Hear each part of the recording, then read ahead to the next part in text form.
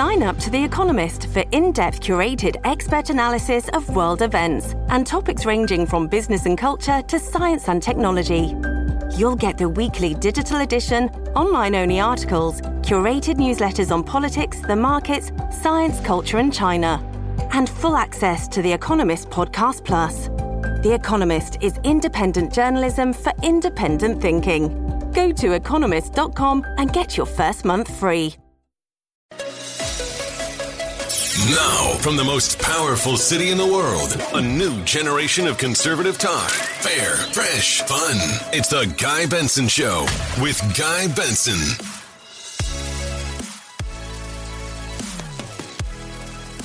Yes, it is the Guy Benson Show, and my name is Rich Zeoli from Talk Radio 1210 WPHT in Philadelphia. It is great to be back with you on a busy news day today.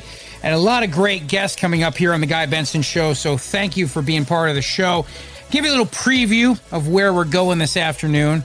Obviously, today we found out the news of the passing of Colin Powell, so we will address that as well this afternoon. 3:35, Griff Jenkins will be here. He was just down the border, just down there, about the same time that Biden reinstated Trump's Remain in Mexico policy. That's the one that says, please stay in Mexico because we can't handle you in the United States of America. And the Biden administration cannot handle anybody in the United States of America. They can't. There's no ability now to manage this. So they've reinstated that harsh, cruel policy that you heard so much about for years, and now it's like crickets. I don't think it's harsh and cruel, but that's what we heard for years. 4:05 today, we are going to talk to former White House press secretary and Fox News contributor Ari Fleischer. He is going to talk a little bit about Colin Powell and what that was like working with him back in the days of President George W. Bush's administration. Certainly a lot to discuss from Colin Powell's contributions to not only the Bush administration, but our country. 4:35, Jim DeMint will be here. He's got a new book out. Of course, former congressman and senator from South Carolina and chairman of the Conservative Partnership Institute. I'm excited to find out about his new book. It's called Satan's Dare, which is a very cool title of a book, if I do say so myself. And the 5 o'clock hour, we're going to talk a little COVID with Dr. Nicole Saphier, and particularly now that Anthony Fauci, Santo Fauci, has come out and said, sure, you can go trick-or-treating again. Yes, we can have Christmas again. I'm sure you were all waiting with bated breath to wait for Dr. Fauci to tell you can enjoy these holidays again, right? Oh, I'm sure you've just been waiting. Well, now that he's given the green light, I guess life's back to normal again. So we'll talk to Dr. Saphier about that a little bit later in the show. And I would be remiss if I did not mention that, yes, Superman and the fact that he no longer stands for the American way. Truth, justice, all that stuff. I actually saw this coming a long time ago with a 2005 remake. Not really a remake. It was an offshoot. It was a terrible movie called Superman Returns, but I'll talk about that a little bit later in the show. But I want to begin here on the Guy Benson Show, my hometown of Philadelphia, where an awful, awful situation happened last week. And it's making national news today because it really says so much about the human condition. And I'm talking, of course, of the terrible story of a woman who was raped on a SEPTA train while people watched, and nobody did anything to stop it. Nobody did anything to interfere. Nobody even called 911. Nobody tried to stop it. It was terrible. And there's so many levels to this, too. There's so many different levels to what happened here. So let me just give you the details. So she was literally on a train near Philadelphia Wednesday night, and she was being raped at around 10 p.m., and riders watched it happen. They failed to intervene, and they didn't call 911. The train was traveling westbound on the Market Frankford line. If you're familiar with Philadelphia, it was headed toward the 69th Street Transportation Center. I think it's important to note, too, that this happened at 10 o'clock at night on a Wednesday night because a lot of people are afraid to go into Philadelphia these days. Crime in Philadelphia is soaring, like a lot of blue cities across this country. New York City, I mean, I know Guy talks about it a lot. The crime in New York City is off the charts. And the fact that they're just doing it in broad daylight now, right in the middle of Times Square. Pennsylvania, I mean, in Pennsylvania, you've got Philadelphia like this, but Chicago is a city that is being overtaken with crime. And I know people who don't want to come to the city anymore. They are working remote and have been really since COVID, and they're getting pressure to come back from their employers, but they're going to resist as long as possible. And one of the reasons why is public safety. There's been over 430 homicides in the city so far this year. And when you walk in Philadelphia, you're stepping over homeless people sleeping on the streets. I'm not even exaggerating like this. So for many people, going in there at night is just a non-starter for them. But some people have to be on the public transportation at night. They don't have a choice. So what happened here is the train's traveling westbound. It's about 10 o'clock at night. The woman pushed back and tried to stop the accused assailant from touching her. But then he proceeded to rip her clothes off, he said. The assault lasted about 8 minutes, and no passengers in the train car intervened. Now, superintendent of the Upper Darby Township Police Department, Timothy Bernhardt, said, "I'm appalled by those who did nothing to help this woman, trying to understand why nobody would have done something to reach out and help her." Now, the guy who was charged with the rape, he's 35 years old, Fiston Nagoy, just randomly sat down next to this woman. This is what I mean about crime in America right now and in these blue cities where you've got prosecutors who are very woke and very weak on crime. Now, he's been charged with rape, sexual assault, aggravated indecent assault without consent, among other crimes. He was homeless, apparently, and was not armed during the attack. He was being held at the Delaware County Jail in lieu of $180,000 bail. Did not have a lawyer as of Sunday afternoon. This is from the New York Times. Now, we don't know how many passengers were in the train car, and investigators are working to determine the exact number. There were several people who recorded the attack on their phones, although that has not been confirmed, but that's to be what they've said has happened as much. It's been reported in the news that way. Eventually, a Transportation Authority employee got on the train, SEPTA being the Southeastern Pennsylvania Transit Authority. A Transportation Authority person got on the train and then called 911. A police officer ran onto the train, caught this man in the act, and took him into custody. The surveillance footage shows that, although it doesn't contain audio, based on the footage, it was clear that passengers had an opportunity to intervene, to do something to stop this, and they didn't. Now, I don't know why. And this is something I've been trying to figure out in my own morning show in Philadelphia on Talk Radio 1210 WPHT. I don't know why they didn't try to intervene. So I took some thoughts today. I had people call up and also tweet me on Twitter at Rich Zeoli, and they were giving lots of different theories. But one of the theories they keep coming back to is, Rich, if I intervene, I don't know if I'll wind up being charged with something, given the state of affairs right now in the city. Because you've got a prosecutor, his name is Larry Krasner, but he's one of George Soros' guys. Soros gave him a ton of money, and there's a lot of these very woke prosecutors across the country.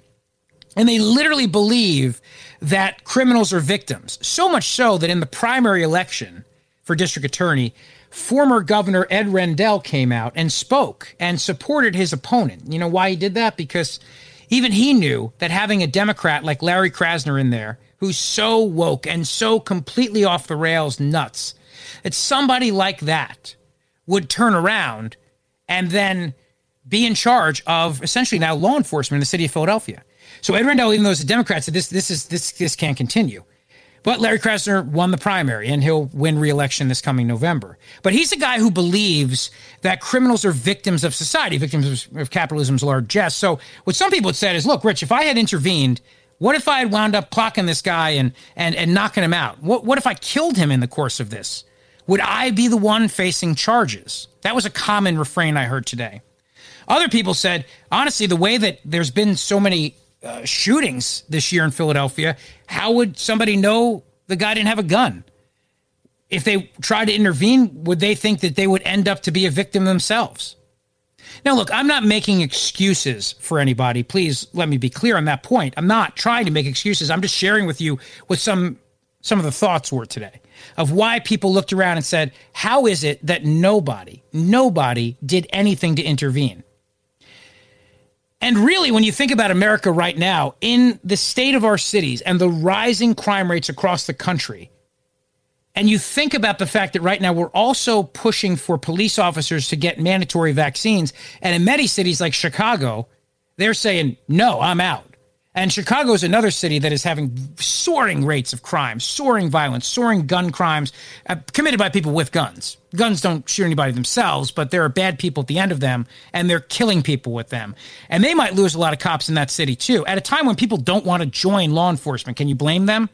You join law enforcement today, you're a bad person. Immediately. you're always going to be presumed to be a bad person until proven otherwise. You're not going to have the support of the politicians anymore. The city's not going to stand by you. And all it takes is one mistake, and suddenly now you're national news. The cops that I talk to in Philadelphia, for example, and they're great. It's a great department, but their morale is low right now. So you think about this crime happening in Philadelphia on a train, and you think about what's going through the minds of people. I think it's easy to come to the conclusion that they didn't help out because they're just possibly now of the mindset that they don't give a damn. But I think it's probably more complex than that. It's probably more complex because of fear. They were probably afraid the minute they got on that train. Everybody who's on that train at 10 o'clock at night in Philadelphia is afraid of exactly that situation happening. And that situation could happen to anybody. It could, and if it wasn't somebody raping a woman, it could be somebody shooting somebody or stabbing somebody. That's how bad it's getting, how bad it's gotten, how bad it is in Philadelphia. So maybe it's possible that people sat on the train and looked around and just thought to themselves, I can't do anything here. There's nothing I can do about this. And it could escalate. It could get worse. I could be the victim of this if I do something. They're hoping that people who are on the train that night will come forward and talk about this. And obviously, it'd be really interesting to hear what they have to say. And what I'm also interested in, too, is the idea of this theme, which I heard a lot of this morning, which is that if I did something, I would be getting in trouble for it. That if I went after this guy, and let's say I intervened and wound up punching him, and he hit his head against the train and he died, would I get in trouble? Would I be the one who's now facing the long arm of justice now at this point? Because would a prosecutor like that say, hey, this guy was homeless and mentally ill, and killing him was not a punishment he deserved, so we're going to charge you now? I heard a lot of that from people today. And so I kept thinking to myself as I was listening to that, maybe there's something to that. Maybe there is a sense of not only fear of retaliation, but also a fear of judicial retaliation. As if they'll do the wrong thing in trying to do the right thing, but the wrong thing in the eyes of a prosecutor like a Larry Krasner or a mayor like a Jim Kenney or any of these other liberals who run these cities in America right now, and then they'll wind up having to pay. I don't know. We won't know until the witnesses come forward. And it's also easy to think, well, they just recorded on their phones and did nothing else. And maybe you can quickly think to yourself, well, they just wanted to be internet famous. But maybe they thought they were helping by getting video evidence of the encounter. Maybe they thought that at least they could do something by at least showing what took place. Again, I don't know, and we won't know until we talk to them and find out what was going through their mind. But I do think it's emblematic of just how bad crime in America is getting in these cities, and the fact that this prosecutor views a guy like this as a victim, and that's why he's allowed to sleep on the streets now. Cops can't move them. Cops can't pick them up and move them out of the tourist areas. Cops are not allowed to do that anymore. They have a right to be on the streets. That's what these prosecutors believe. You see it in San Francisco with the tents on the streets and the human poop problem that's going on out there. They've had to hire pooper scoopers, not for the animals or just for the animals, but also for the humans. It's hard to remember which is which at this point. But this is happening all over the place. And so when a crazy homeless guy gets on the train like that, is he just a victim of society and not getting enough mental health care and mental treatment and counseling, and he's just a drug addict and everything else? And these are all the questions that I'm sure are going through the minds of a lot of people. So here on the Guy Benson Show, we'll tackle that plus a lot of other questions. And don't forget, 3:35, Griff Jenkins will be here, an update on the border. It's me, Rich Zeoli, in for Guy. Don't go away. You're listening to Guy Benson.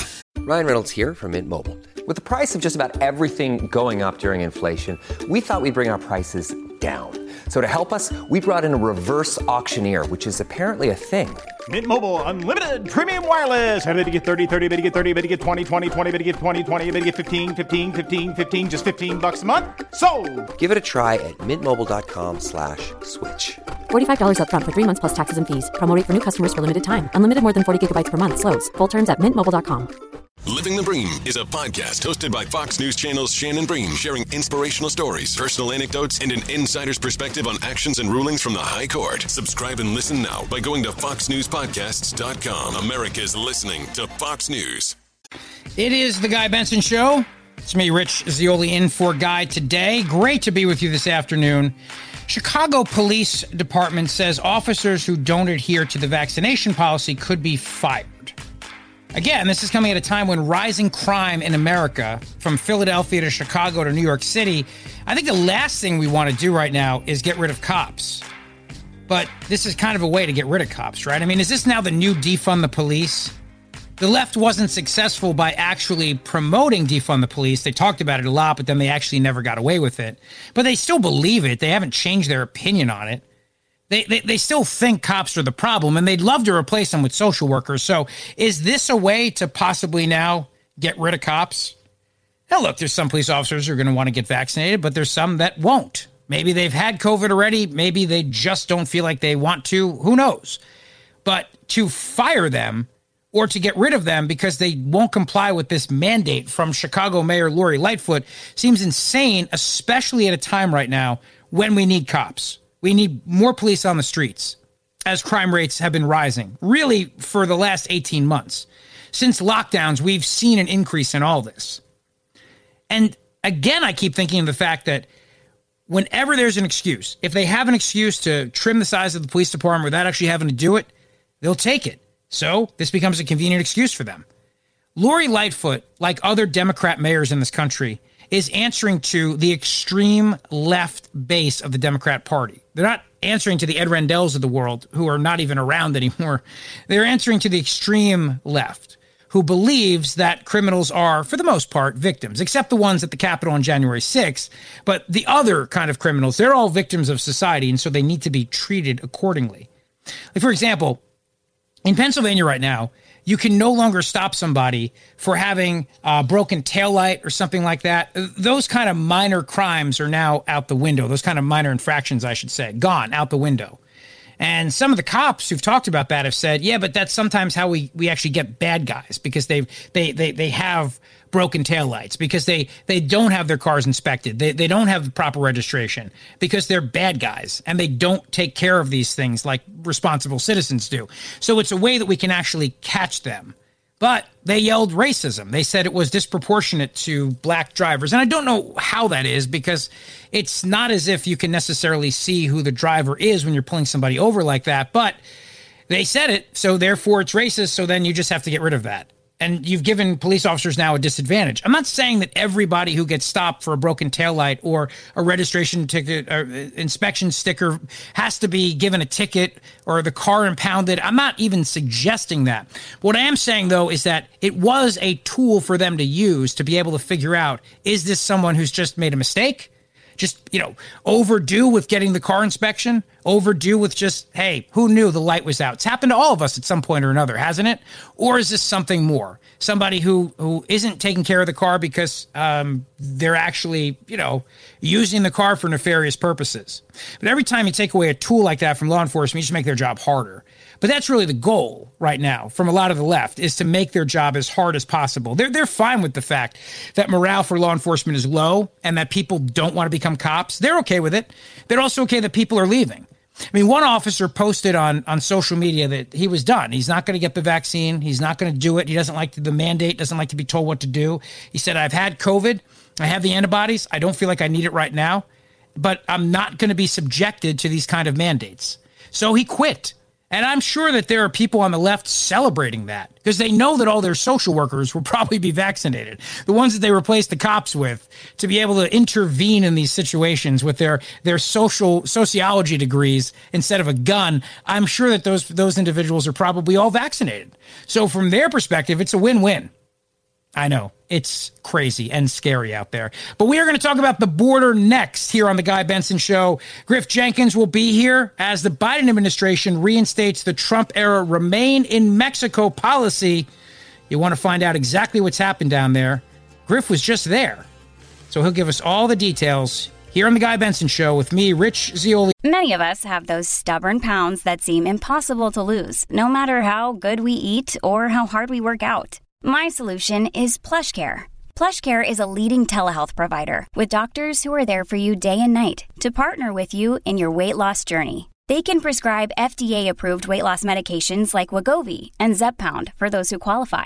Plus, they accept most insurance plans. To get started, visit plushcare.com/weightloss. That's plushcare.com/weightloss. In for Guy, don't go away.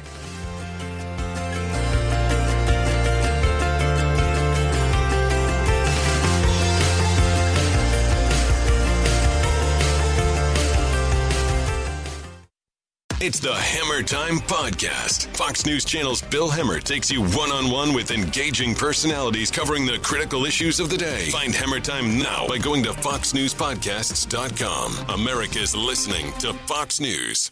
GuyBensonShow.com. It is the Guy Benson Show. It's me, Rich Zeoli, with you today. As you know, the passing of Colin Powell today. We're going to talk to Ari Fleischer in the next hour about that, but I thought it'd be good to hear a little bit of audio regarding the kind of man that obviously Colin Powell was and what he'll mean to history. Okay, but we do have our guest. Excellent. So Griff Jenkins is with us, and I'm very, very happy to welcome him back to the Guy Benson Show, where I'm guest hosting today. It seems like every time I'm in, Griff is kind enough to join me. Fox News correspondent Griff Jenkins. Hey, Griff, good afternoon. Hey, Rich. How are you, my friend? Always great to be on with you. Oh, listen, it's the highlight of filling in for Guy Benson. Absolutely. So thank you for that. Listen, I love talking to you because you follow, as so many other people do, the border coverage. And I am sitting here on a Monday. I got a day off after many days on the road, and I am perplexed, Rich, by the fact that I can get myself into the densest jungle on the planet, broadcast, show the crisis Panama has, but yet I can't figure out how to post a picture on Instagram because I'm currently says I'm in a bad connection, which is simply not true. So I'm seeking the advice of my 20-year-old daughter to sort this Instagram crisis out. Do you think it's because of the content of what you're trying to post, Griff? Possibly. I ran the Army 10-miler is virtual, and so I try to do these things. So I went out. I said, it's Monday. It's a gorgeous fall day. I'm going to go run 10 miles. And so the awful picture of me sweaty, out of shape, and beat up after 10 miles, forcing myself to do it, might be offensive to all people. So possibly it's that. I think it's maybe just the technology that I'm not quite current on. Well, listen, you deserve a medal for all your reporting that you do overseas. And I know, and of course, south of the border, and I know you were just down there. So I guess the first question I have is, are you surprised that the Biden administration reinstated the Remain in Mexico asylum policy that was put in place by the Trump administration? Well, that's a great question. And it's not quite clear how it will be implemented. So here's the real thing to watch on that, Rich. And there is no doubt that the migrant protection protocols, which is what the Trump administration did, which basically made people who are claiming asylum, as the 1.5 million that have come across our border illegally and done so, will have to wait until their case is basically going to be heard in the U.S. They have to wait in Mexico. And Mexico, at the time, worked out a unilateral deal with us so that it would happen, and it was very, very effective. Now, of course, the court ordering the administration to reinstate it, the administration is making an effort. However, the devil is always in the details. It is yet to be seen both how the administration reinstates it. Will it be full-throated? Will it be enforced, for example, because crossing our border illegally is certainly not enforced or even a pretense of attempting to do so? Will they put it in effect? And will Mexico give us the same level of cooperation? The Trump administration was very willing to give the necessary things, both funding and cooperation and sort of facilitating it. Will the Biden administration give Mexico what they need to do, if they will, in good faith, reinstate it? And if so, that will be significant. Why? Because it sends a message. Our border crisis that has ebbed and flowed over the last, 40 years, and hit unprecedented levels this year, really has been predicated on the pull factors and push factors. We know the push factors, poverty, violence, these sorts of things, particularly of gangs in the Northern Triangle. But the pull factors really drive how heavy of a migration surge we get. And the pull factors now are the border's wide open, and you have 100% chance of staying if you cross, particularly if you have a kid with you. And so if indeed they start making everyone way to Mexico, that's not what these migrants want to do. There's nothing for them to do in Juarez. There's nothing for them to do in Tijuana. It's very difficult for them to wait 6 months, a year, so they simply don't do it. And Griff Jenkins, if they don't have to, why would they? I mean, if they can come right in, to your point, especially if they have a kid with them, which a lot of the coyotes, that's easy to pull off, why would they remain in Mexico? There's no reason for them to do so. They'll come to the United States. I guess the question then becomes, the Trump administration would actually enforce it. The Biden administration, to your point, we don't know how it's going to be implemented. And I imagine there's going to be tremendous outrage from Biden's own party that this may not even ever happen. Is it possible that even though they've announced the policy of remain in Mexico, that we never actually see it? You bet. Listen, I'm going to be watching like a hawk to see if they indeed comply with the court order to put it in place, and then I'll go over. I fully intend to go over into Juarez, into Ciudad Acuña, into Tijuana, into Matamoros, all places I've been to this year. I'm going to go right over there as soon as they say it's operating to see if indeed people are over there, because the proof is in the pudding.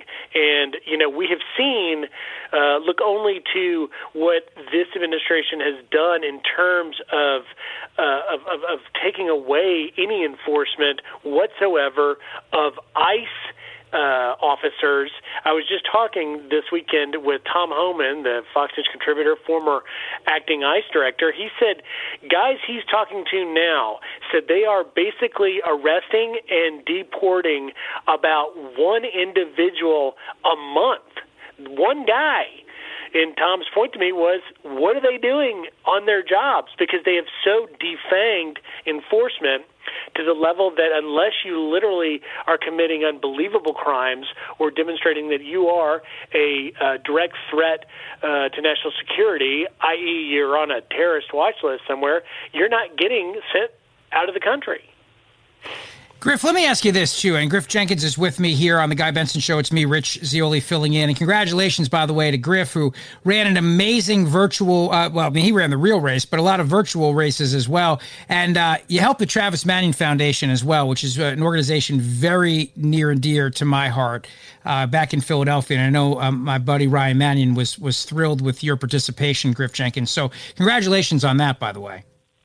Rich, thank you so much. My heart goes out. I love the Manion family and the Travis Manion Foundation. For those that don't know, Travis was killed in Iraq, and his best friend was a Navy SEAL, killed a few years after him, and they're buried side by side in Arlington National Cemetery. President Obama called them brothers forever, and they really had become the face of this generation's wars in Iraq and Afghanistan, and having spent a lot of time during the invasion of Iraq all the way up until 2016, it's so important, I think, that we recognize and sort of help folks in the Travis Manion, and what Ryan and Krista Foy and everybody over there at TMF are doing is really trying to build an organization in Travis's name centered around service, driving us to serve, to be better Americans, and really pay back that debt we owe to those that have given everything.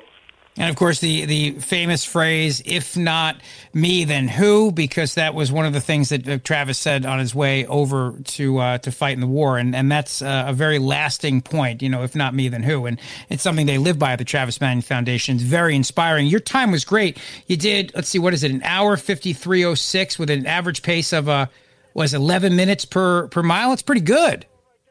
Terrible. Oh, my gosh. Listen, for a 50-year-old aging guy that my wife will tell you I've gained a few pounds around the midsection, I think I look back 10 years ago, my time in the Army 10-miler was like under 130. But I just knew I haven't run in a long time. I just put on my headphones, got some music cranking, and it's a gorgeous summer day here, and said, look, let's do this. Let's get this done. And I was just glad to finish under 2 hours. Griff, before I let you go, and I know you got to go get a Gatorade, so before I let you go, let me just ask you this. As far as Mexico goes, and the whole notion of Mexico facilitating access to the United States of America, I saw that you retweeted a statement released by the leaders of the Next Caravan and a humanitarian activist directed to the government of Mexico saying, look, we're not going to be stopped. It's against the law. Well, I'm so glad you asked me that. So this morning, I was in contact with Irineo Mujica, and he is the leader of the Pueblos Sin Fronteras group, which is an open borders group. They led the caravans that I was in 2019 when I marched 7,000 miles with 20,000 migrants from San Pedro Sula, Honduras, all the way through Honduras, Guatemala, and through Mexico, and we ended up in Piedras Negras, which is just across from Eagle Pass, where obviously we saw what was happening just a tad bit to the west in Del Rio with the migrants. And when I was down in Tapachula 3 weeks ago, Irineo Mujica was there, and he did an interview with me, and he was telling me, I'm going to get the Caravana Madre, the mother of caravans, with these Haitians, and I'm going to march through Mexico and into the U.S., because not only is the U.S. Not doing more for Haitians, he was upset the fact that they were deported from Del Rio at the time. He's upset with Mexico's government, which is not fast-tracking these temporary work permits, temporary asylum. For those that sort of, it's complicated, but Mexico, for going back to, 2016, 2017, created kind of a temporary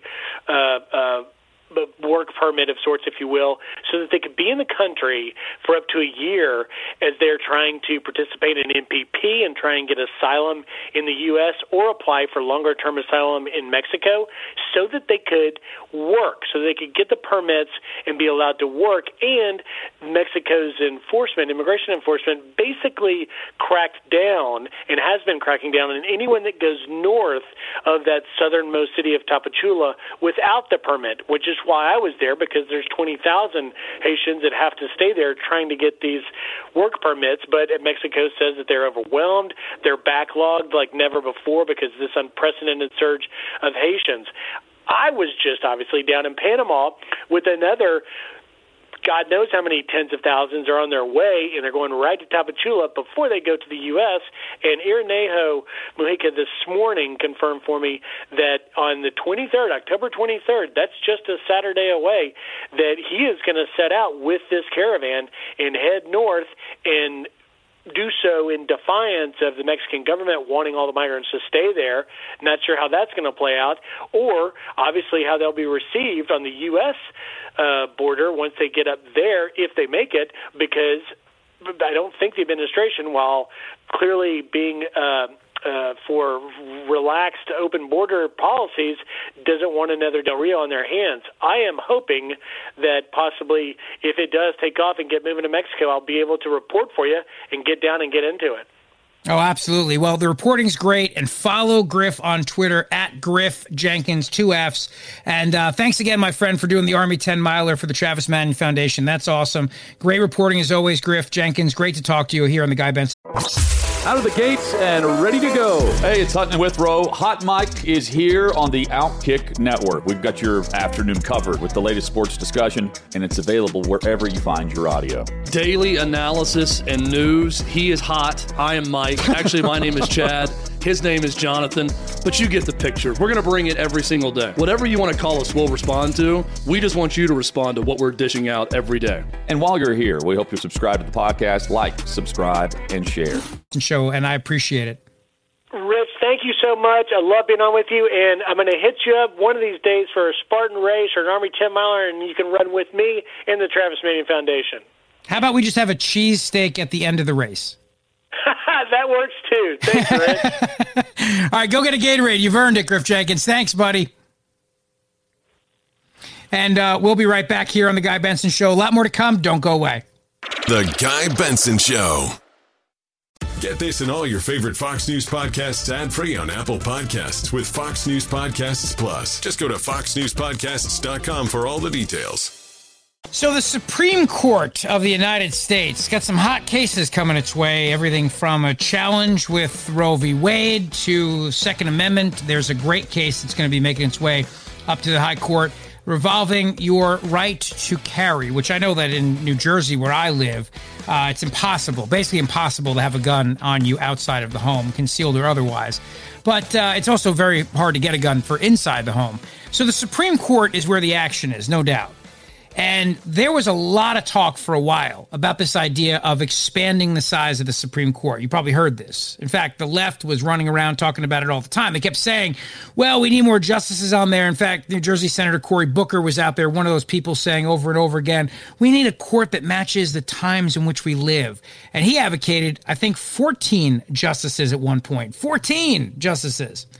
Biden was, as usual, wishy-washy on it because he's not making the decisions anyway, so somebody else was telling him what to say. And at the time, he was kind of like, well, I don't think so, but I don't know, and he's not really in charge. So they decided to do a report, a commission, to study the size of the Supreme Court. And the Presidential Commission on the Supreme Court released its first report Thursday, last week, suggesting that an expansion of the court would be unlikely to achieve balance and instead recommending the rotation of justices. Yeah, that's right. You're not hearing about this. So ask yourself this. If the commission had come back and said, yes, we definitely should expand the size of the court, add 5 more justices on there, you think you would hear about this? I think you would. I have a feeling it would be big news. Quote from the commission's report, there are also reasons to doubt that court expansion necessarily would produce benefit in terms of diversity of efficiency. There is no guarantee that a larger court would be drawn from a more diverse group of individuals, and a larger court may be less efficient than the current complement of justices. Now, this report obviously comes at a time when the left is terrified about Roe v. Wade being overturned, terrified of this.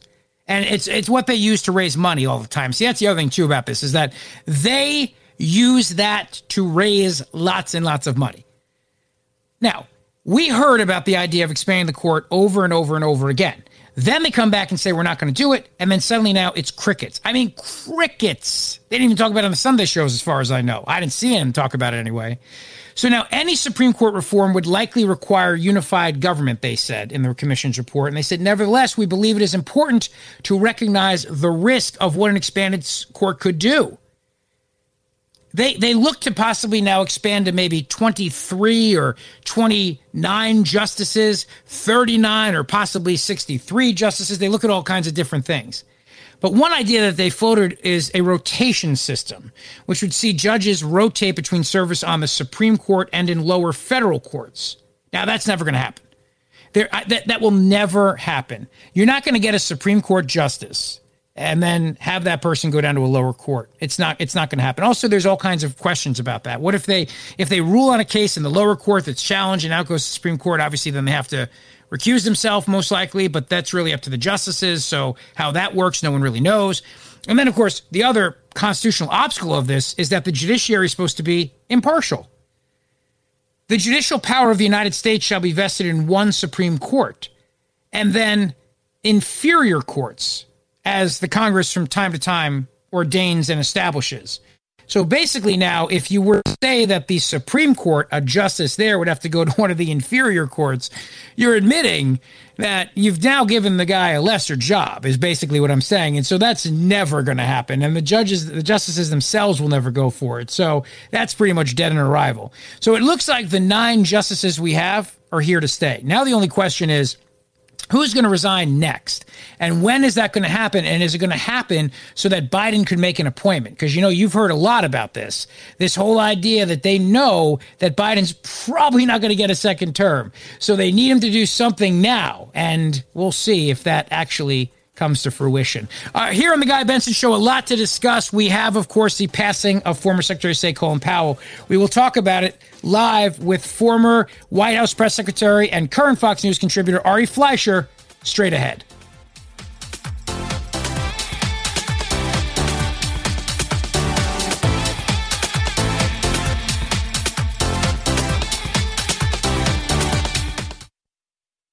Fox Nation Presents podcasts Women of the Bible Speak. I'm Shannon Bream, host of Fox News at Night and author of the new book, Women of the Bible Speak, the wisdom of 16 women and their lessons for today. Subscribe now on Apple Podcasts, Spotify, FoxNewsPodcast.com, or wherever you download your podcasts. Live from the most powerful city in the world, unconventional talk from a fresh, unconventional conservative, Guy Benson Show. It is the Guy Benson Show. It's me, Rich Zeoli from WPHT in Philadelphia, in with you this afternoon. Great to be here with you on a very, very important day, a newsworthy day, a very historic day as well, the passing of Colin Powell, and really grateful that former White House press secretary and Fox News contributor Ari Fleischer, president of Ari Fleischer Communications and on Twitter at Ari Fleischer, has agreed to come on the show today to remember Colin Powell. So, hey, Ari, thank you for making time this afternoon. Appreciate it. You're most welcome. Now, I'm sure you've talked a lot about this today, but you were obviously there at the epicenter of when Colin Powell was advising President George W. Bush. And I know that today, for what President George W. Bush said, for a lot of you, it's a very tough day. So I send my condolences. It is a very tough day for those of us who knew him because he was just one of those rare, good guys. And, that's how I'll always remember Colin Powell for his laugh, for his warmth, the kindness with which he treated people. I understand, of course, people can remember him for policy or for the WMD speech at the United Nations. I remember the man. And that was the type of just wonderful, wonderful person that he was. What was character like for Colin Powell? I think for Colin Powell, a soldier, a general, someone who took that code of honor from the military and took it seriously, character was everything. I think that's one of the reasons that politically speaking, he was a free agent. He wasn't locked into a conservative or a liberal ideology. He supported the man or the woman. And it would frustrate people. I think Republicans were frustrated when Powell endorsed Barack Obama in 2008. But I think what Colin Powell would say to you is he judges individuals before he does parties, and he puts his country before his party. That was what Colin Powell would say. How do you think history will remember him, Ari Fleischer?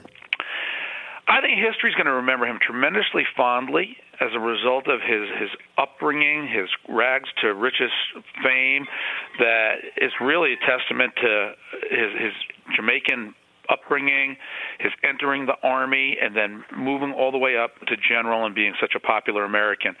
He will always have, and he said it himself, a paragraph in his obituary about his WMD remarks to the United Nations. But I want to remind everybody, when Colin Powell gave those remarks, he faithfully and honorably reported exactly what the CIA had concluded. And when people say the administration lied or Powell lied or Bush lied, it drives me crazy because it is wrong as wrong can be. Now, the information turned out to be wrong that Powell relied on, but we all believed it was true, and the CIA believed it was true at the time that it was said. And that is always going to be a part of Powell's legacy, though. Yeah, it will be part of the legacy, no doubt. It obviously will be. And there's a lot of questions regarding the intelligence community's assessment, whether or not the weapons were moved. I mean, there's lots of questions surrounding all of that. But the key point that you make, Ari, is that he did not go before the United Nations and deliberately lie to have us invade Iraq and to get their blessing. I mean, he was the reluctant warrior. Of everybody in the administration, Colin Powell was the last one on board. I remember him coming out of the Situation Room one day and telling me, with some frustration about Secretary Rumsfeld and Vice President Cheney, that, and this is how Colin Powell would speak. He said, we have a no-fly zone over Iraq, and when an Iraqi wants to get a swimming pool put in their backyard, they'll throw out a bunch of aluminum in their backyard, making us think it's a radar of some sort back there, so we drop a bomb on it, and we dig the hole so they can get a swimming pool. That was kind of Colin Powell's approach to things, and he was the last reluctant warrior. Ari Fleischer, I know President Bush put out a statement today. There are Republicans, and you mentioned this too, who bring up the fact that he was kind of divisive in his politics towards the end in terms of not supporting President Trump. And, you reminded us nominating Barack Obama, supporting Barack Obama. And clearly on a day like today, you want to never talk ill of the dead, and you don't want to try to make this political, but do you think that was a mistake for him to get politically involved, especially after he retired, or do you think it was a situation where, look, that's just the guy he is, and it's just the way he's going to be? He was true to who he was. I mean, he did what he thought was right for the country. I disagreed with him, and I'm more conservative than he is, but it just tells you the type of person he is. You know, in Washington, it's actually a little easier to kind of toe the party line, support your party right or wrong. Powell struck out an independent course, and it's a little lonely sometimes being independent, but he did what he thought was right. Ari Fleischer, president of Ari Fleischer Communications, and on Twitter at Ari Fleischer. Hey, thanks so much for joining me this afternoon. And again, my condolences to you on the passing of your friend, Colin Powell. Thank you. We do have some audio I want to share with you. You know, Ari talked about that speech before the United Nations, and have a little bit of a snippet for you. And yeah, this is the history, no doubt about that. So let's take a listen to cut number 3. We have first-hand descriptions of biological weapons factories on wheels and on rails. The trucks and train cars are easily moved and are designed to evade detection by inspectors. In a matter of months, they can produce a quantity of biological poison equal to the entire amount that Iraq claimed to have produced in the years prior to the Gulf War. Although Iraq's mobile production program began in the mid-1990s, UN inspectors at the time only had vague hints of such programs. Confirmation came later, in the year 2000. The source was an eyewitness, an Iraqi chemical engineer who supervised one of these facilities. And this is, as Ari said, he was giving them what the CIA had concluded. Many people think, you know, obviously a huge intelligence failure. Well, some people think, no, it was true, and then they just moved all the weapons. But either way, the point that Ari Fleischer was making was that Colin Powell did not deliberately try to deceive the United Nations in order to get us into war. John Meacham is a presidential historian, and he's always a guy that writes books about presidents and talks about presidents and also the people who surround presidents. He was on MSNBC discussing Powell's legacy and really particularly about the Gulf War. So cut number 1. It was Dick Cheney and who suggested and helped push for George H.W. Bush to bring Powell back to be the chairman of the Joint Chiefs. That was the beginning of a kind of George Marshall-like career because he was, in many ways, the architect of the first Gulf War victory, which is one of the great examples of how we should project force. And he did that. And then, of course, as Secretary of State. So there's this, and just to put it in a plain vernacular, he's a black guy who's doing it. And he used to say that privately. You know, it's like, you know, I'm a black guy in America doing this. And that's a great thing about America. But he would also say it shouldn't be that notable. It shouldn't be that unusual. Colin Powell also, he died of COVID complications, according to his family. They mentioned that he was vaccinated. There's a lot of questions around that. He had underlying conditions. He had cancer. There were other factors. Dr. Nicole Saphier is going to be here at 5 o'clock. I'll ask her about some of that and why being vaccinated at 84 years old with those underlying conditions was not enough to save his life. And, of course, it's also important to remember that people at 84 years old, even without COVID, sometimes have battles that they just can't overcome, especially when they've had to deal with things like cancer. So important point to remember. But his history, though, and what will mean about history and his rise through the ranks and literally starting at the bottom rung and then going all the way up to general and then advising presidents, multiple presidents, from Reagan to George H.W. Bush to President George W. Bush and on and on. So John Meacham commented on that, cut 2. General Powell, I think, represents the best of what the country can be. His trajectory, based on merit, based on skill, something he wrote about, something he talked about. He titled his memoir American Journey.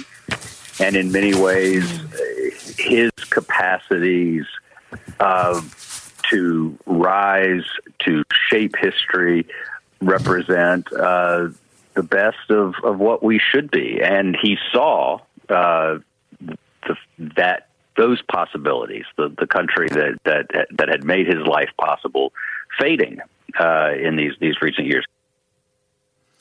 So obviously a lot of important points being brought up today by people who have thoughts on Colin Powell and what his impact will be, what the history will be, and how he'll be remembered, no doubt about that. And many people also very fondly remembering him from the first Gulf War and his incredible handling of that back then, watching the press conferences and seeing his leadership back then.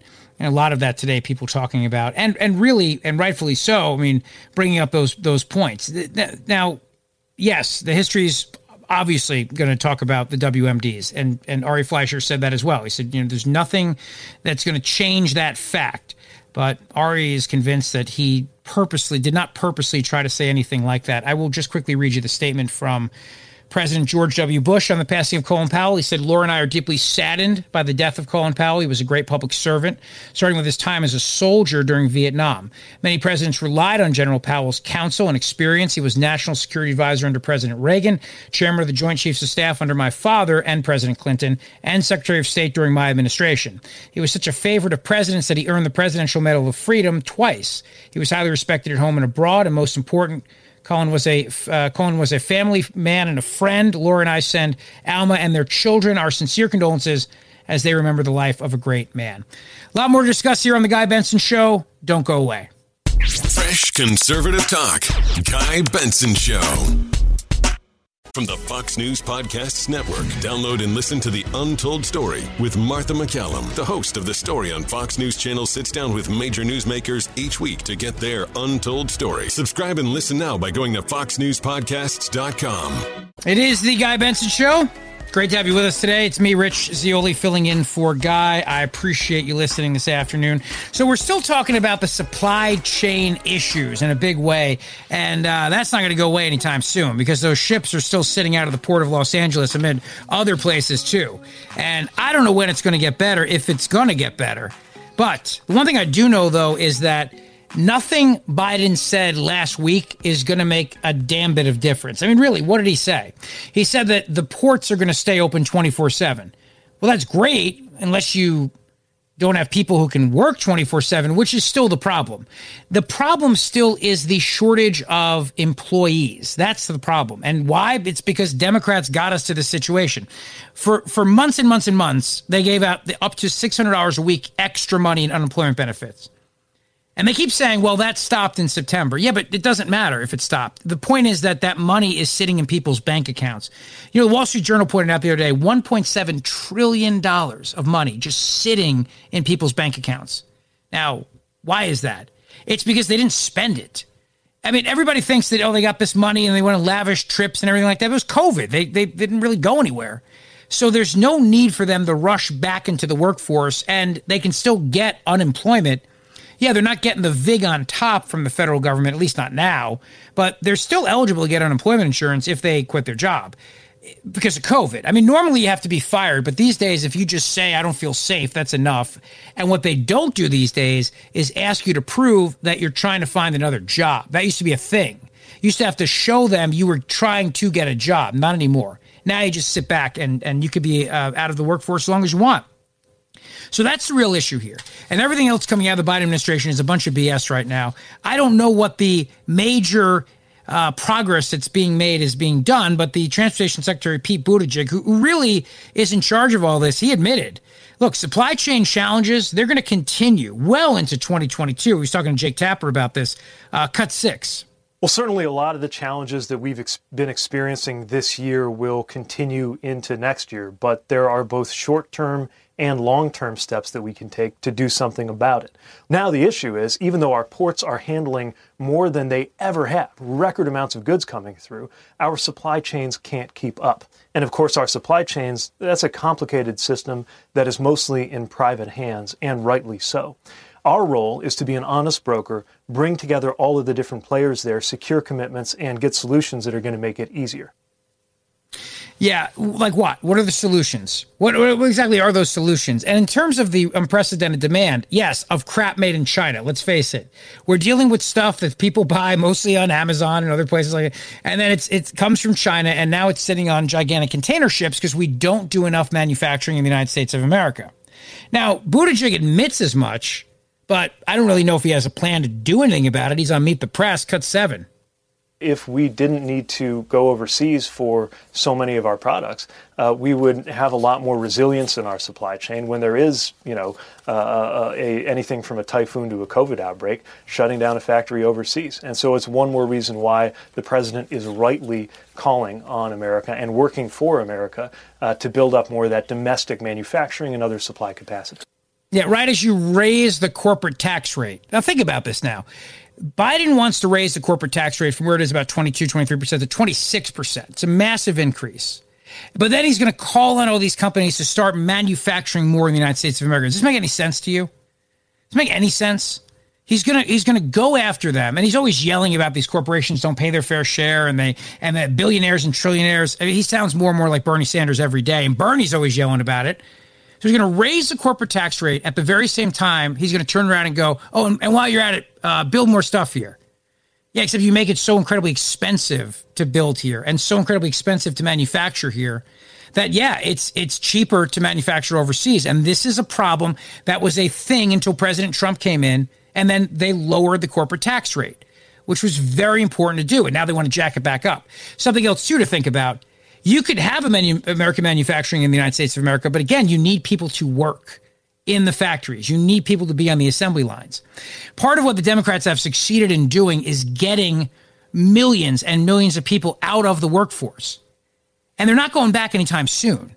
That's the other thing, too. Everybody thinks that, oh, yeah, this is just, they're just enjoying their time and maybe they'll go back into the labor force soon. They may not go back at all. They may never go back. And if that gigantic socialist bill passes, which really isn't $3.5 trillion. When you really look at it, it's closer to $5-6 trillion like that. I mean, it's amazing we throw around these numbers, but that's going to also take care of people in new ways that they may not need to go and get a job.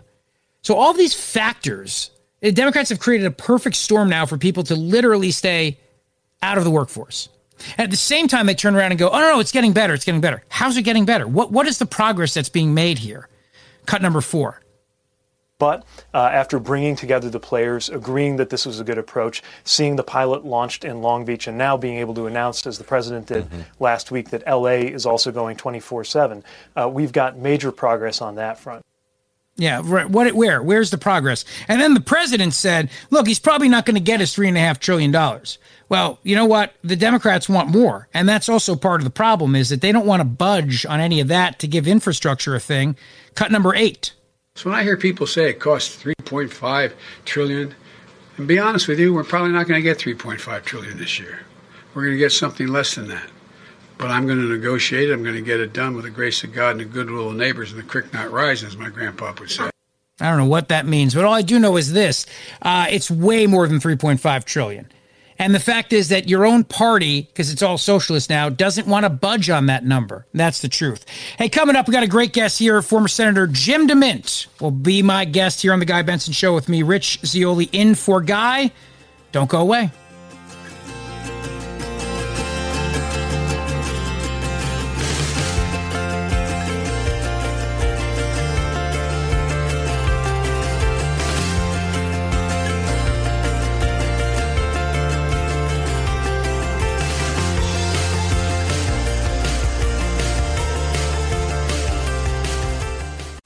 From the Fox News Podcasts Network.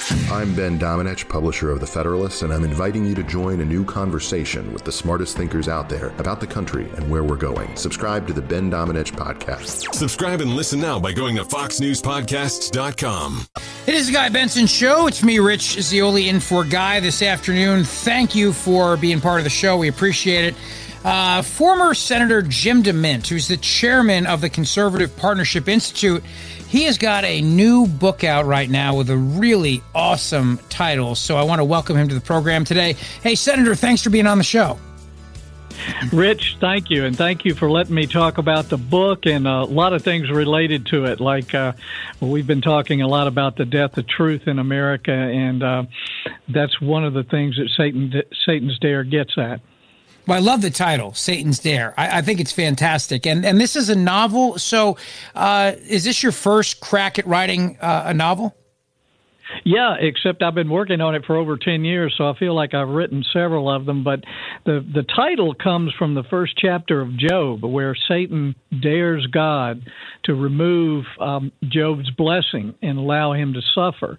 And it's really the story of every human being that ever lives, because we all go through suffering and tragedy and death during our lives, and so the story kind of evolves as the characters are going through this. I think any reader will find themselves in the characters and in the situations, but they start looking for answers and looking for truth. And why would God allow this to happen? Why did He let it happen to Job? Why does He let it happen to us?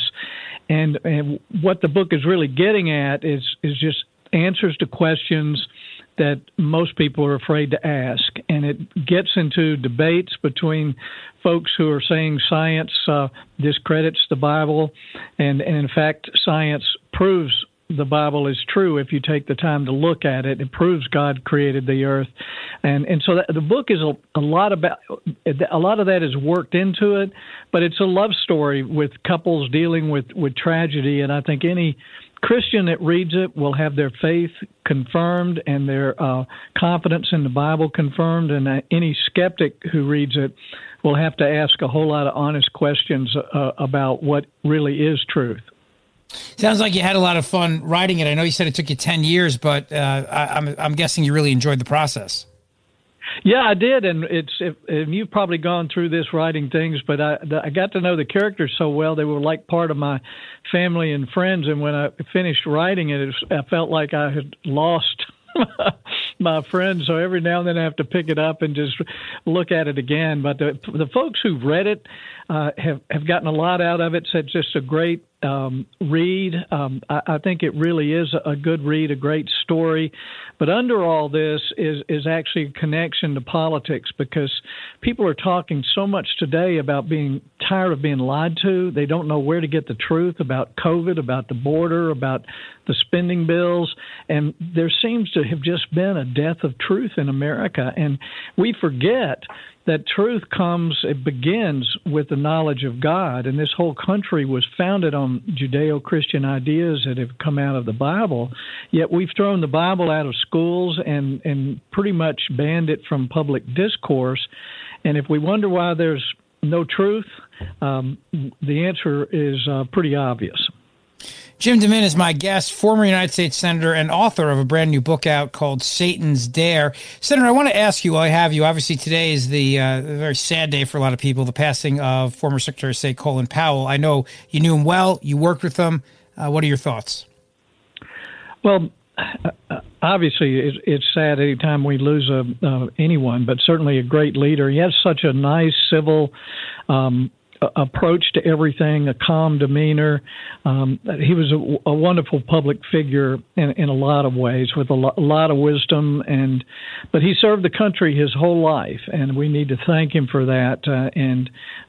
So grateful for his life. It's time to celebrate his life. He had 84 wonderful years, so we should be very proud he was an American.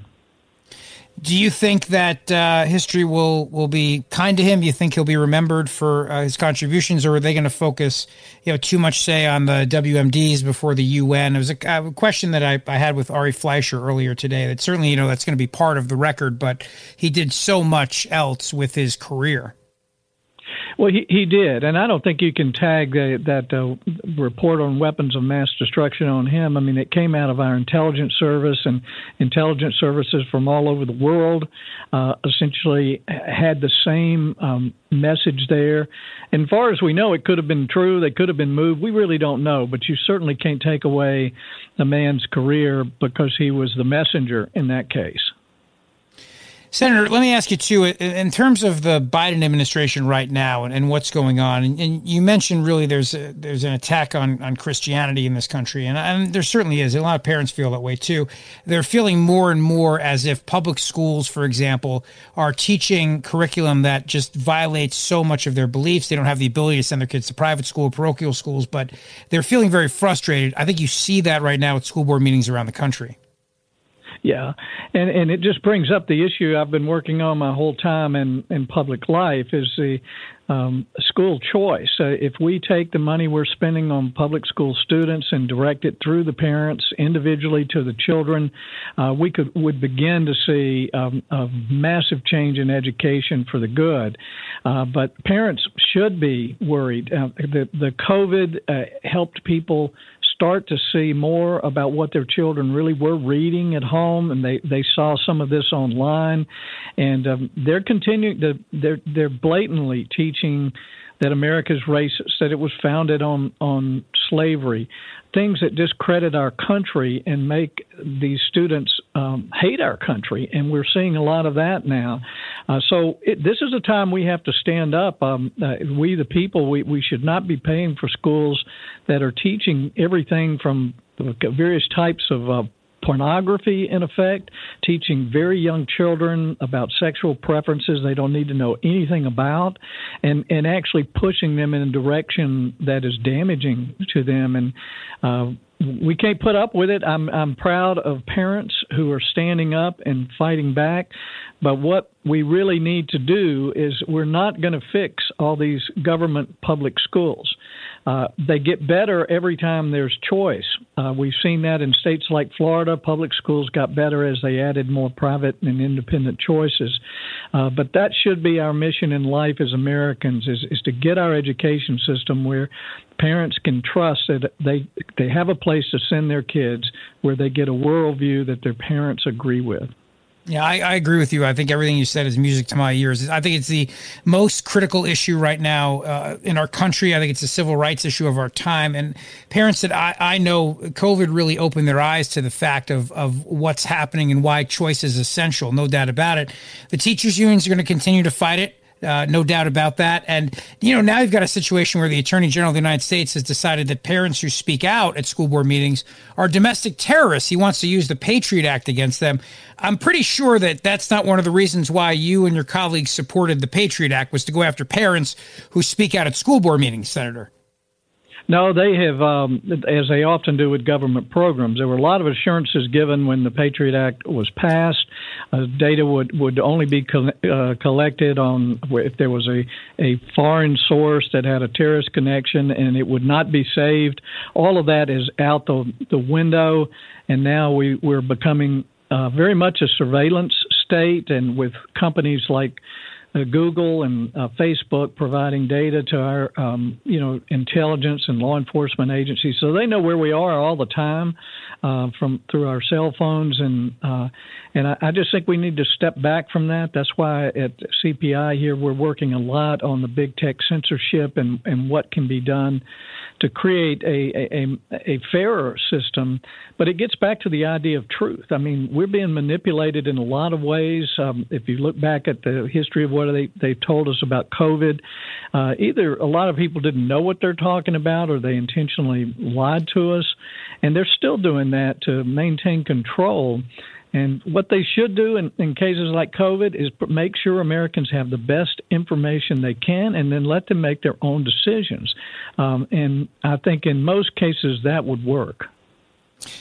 Senator, congratulations on the book, Satan's Dare, your first novel, but of course you've been a best-selling author before, so this is, as Glenn Beck said, it's different from any other Jim DeMint book, but it may very well be your most important. So congratulations, best of luck with it, and thanks for coming on the show today. We appreciate it. Satan's Dare is available everywhere, and of course on Amazon.com as well. So thank you, Senator. Thanks, Rich. And here on the Guy Benson Show, we will come back and we'll chat more about the news of the day. Turns out President Biden was seen violating D.C.'s indoor mask mandate at a pricey restaurant. And actually, you know what? We can probably play for you the audio of Peter Doocy asking the question. And maybe what we'll do is we can come back with the answer. I don't know. Maybe that's a possibility. We could try that. But anyway, the Deuce asked the question today at the White House press briefing. The rules in D.C. are ridiculous, like they are in many other places around this country with regards to masking. And there's such stupid policies that the politicians can't even follow them as well. So the mayor of D.C. has violated her very own orders on masking in restaurants and that sort of thing. She was at a wedding or something and she took the mask off. And all around the country, we're seeing this with Democrats. So Biden walks through a kitchen. He and Jill are on a date night. at a very, very pricey restaurant in Washington, D.C. And as they often do with presidents, if you've seen movies, they take them in through the kitchen. It's always kind of cool in the movies, too, how they do that. The motorcade's right outside, and they walk them through the kitchen, and everybody turns around and looks. But in this case, President and the First Lady are walking through the kitchen on the way to their table, and no masks on. Now, I don't think you need to have a mask on unless you want to wear one in particular. I think these mask mandates are ridiculous, but it is the rule in Washington, D.C. that you have to have one on, especially if you're walking through a restaurant. Now, if you're seated at your table, that's a different story, but that's not what he was doing. And so when we get back, I'll play for you the audio of Peter Doocy confronting Jen Psaki on this and what Jen Psaki had to say here on The Guy Benson Show. Don't go away.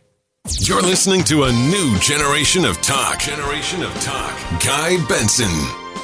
New from the Fox News Podcasts Network. My name is Kennedy, and welcome to my podcast, which will, I humbly say, single-handedly save the world. You're welcome. It's Kennedy Saves the World. Subscribe and listen now by going to foxnewspodcasts.com.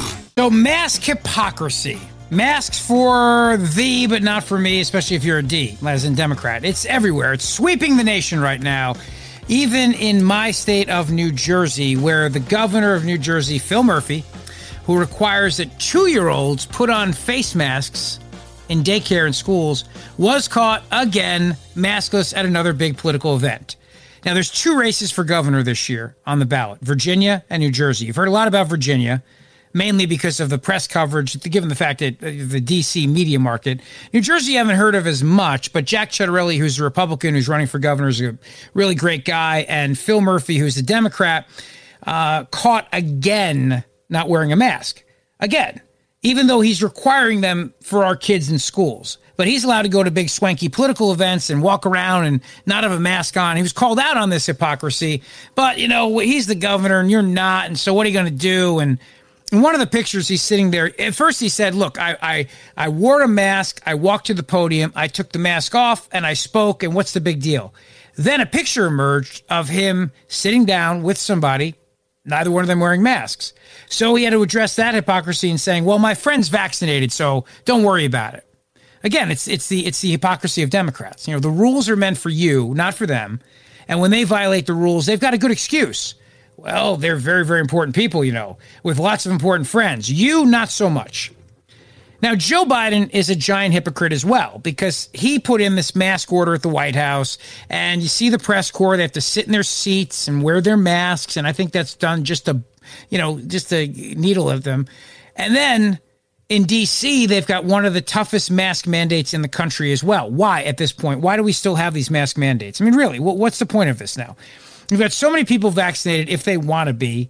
DC's mask rules are absurd. It's absurd. This whole notion of as you're walking, you have to have a mask on. And in DC, dining establishments that fail to enforce those rules can face a $1,000 fine. So what I've heard from people who've gone to dinner there is that they are like, you better have one on because the business knows it's on them. They'll get the fine, not you. So it's annoying for people. DC's Mayor Muriel Bowser, she defied her own mask mandate. And this is what they do. They do this all the time because these rules are impossible for anybody to really follow consistently because they're way too strict, and it's stupid. But Joe Biden was caught, as I mentioned, walking through the restaurant. He's going through the kitchen, he and Jill on date night, and they caught him maskless. This became a big thing on social media. Peter Doocy, Fox News, of course, asked Jen Psaki about it today. Cut 23.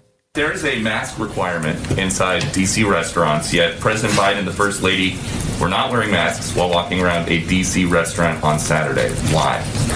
Well, I think what we were referring to is a photo of them walking out of a restaurant after they had eaten, masks in hand, where they had not yet put them back on yet. So I would say, of course, there are moments when we all don't put masks back on as quickly as we should. But I don't think we should lose the forest through the trees here, and that our objective here is to get more people vaccinated, make sure that that schools and companies around the country can put in place requirements to save more lives and keep people safer. And, not overly focus on moments in time that don't reflect overarching policy.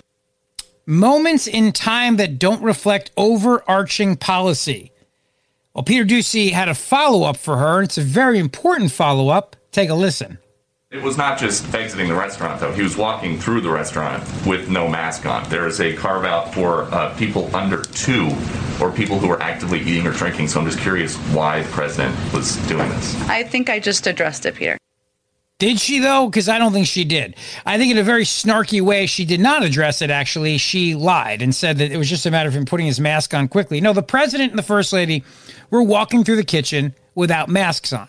So they violated DC's rules. Look, I don't care because I think the rules are stupid, but it's just more hypocrisy from these people. That's what it is. It's more hypocrisy. And what it comes down to is the fact that these rules are so strict that nobody can actually follow them every single day. And also, why should we at this point?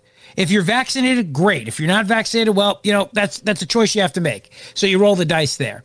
And as far as I could tell, everybody in the video that works there was wearing masks. Most restaurants make their employees wear masks anyway, which I think is stupid. One time I went to a restaurant in Philadelphia right after they got rid of the mask mandate, before they put it back in.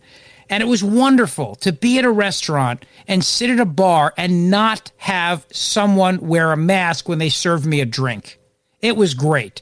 My wife and I were vaccinated. We're sitting at the bar and talking to the bartender without her wearing a mask. And nobody in the restaurant wore a mask because the restaurant said you don't have to wear them anymore. And it just felt normal. It felt so free and normal.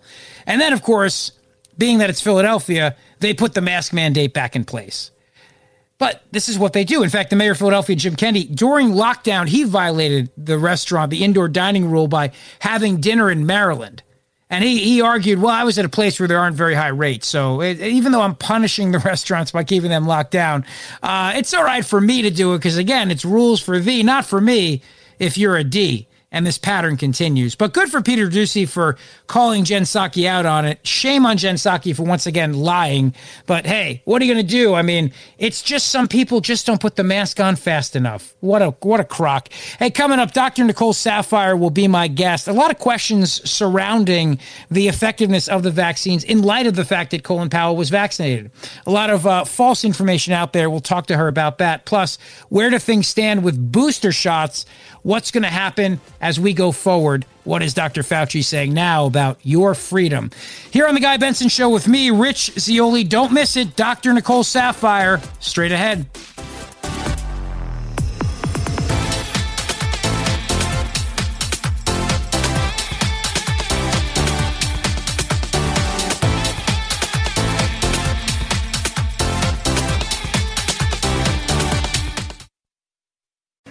From the Fox News Podcasts Network.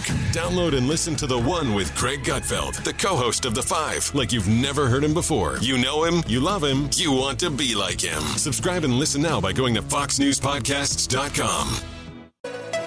It's 5 o'clock in the most powerful city in the world, Washington, D.C. It's time for the Guy Benson Show Happy Hour, sponsored by the Finnish Long Drink. Finland's most popular alcoholic beverage has come to America. Visit thelongdrink.com. And now, here's your host, Guy Benson.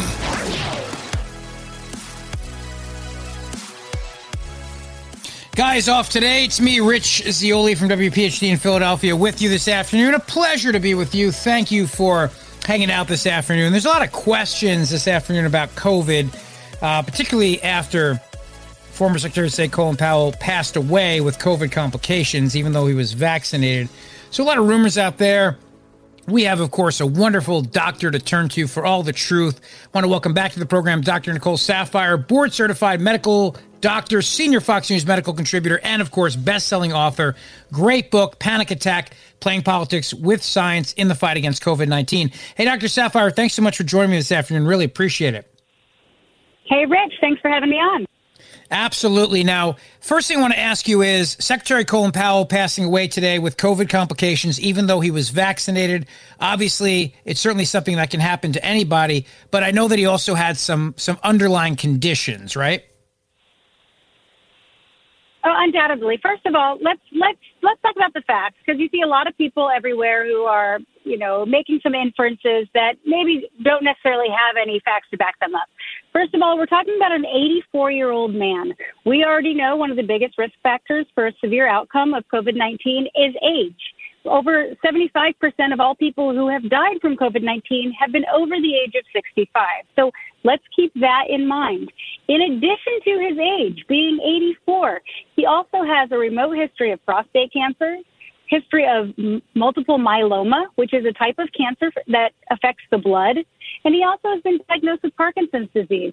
All three of them may make him more vulnerable to COVID-19, specifically multiple myeloma. Now, we don't know where he was at in his treatments, whether he was in remission or not, but I can tell you there are about 1.3 million Americans who are all living with either a blood cancer or in remission from having been treated by one.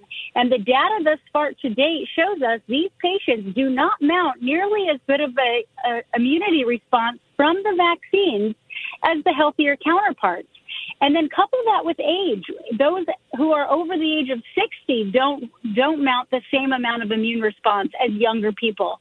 So when you add those two factors together, the vaccine in him, yes, it may have given him some partial immunity, but the likelihood of him having a robust response to the vaccine is much lower than, say, the general population, which is why when it comes to the booster shots, we have said the vulnerable population, if anyone is going to benefit from a booster shot, it would be them.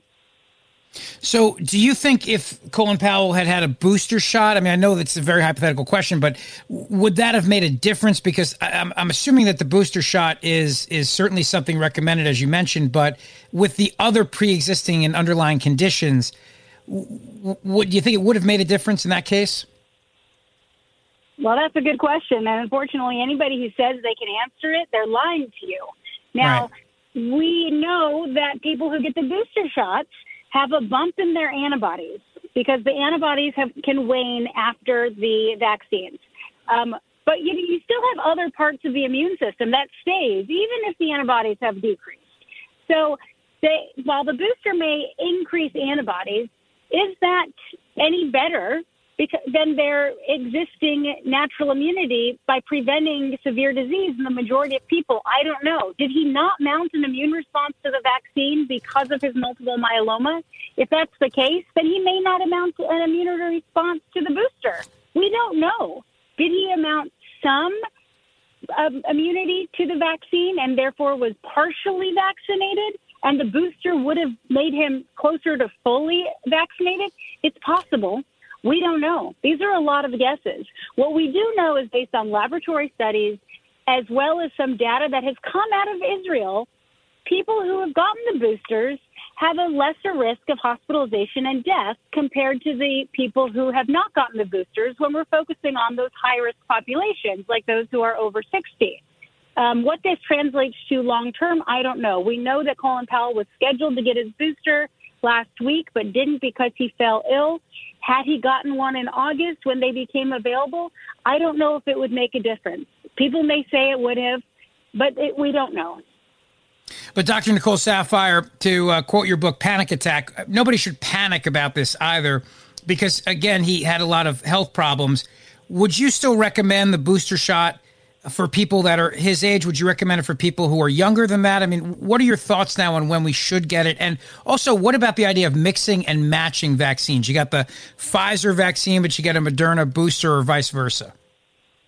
So all great questions, Rich. And so I can tell you when it comes to the boosters, I can say that I absolutely do support the vulnerable and high-risk populations getting booster shots because I don't know if they were going to translate to real huge long-term clinical benefit, but I can tell you that this is a very vulnerable population, and why wouldn't we do anything we possibly can to give them even a fraction of a chance at surviving this viral infection? So I'm all for that.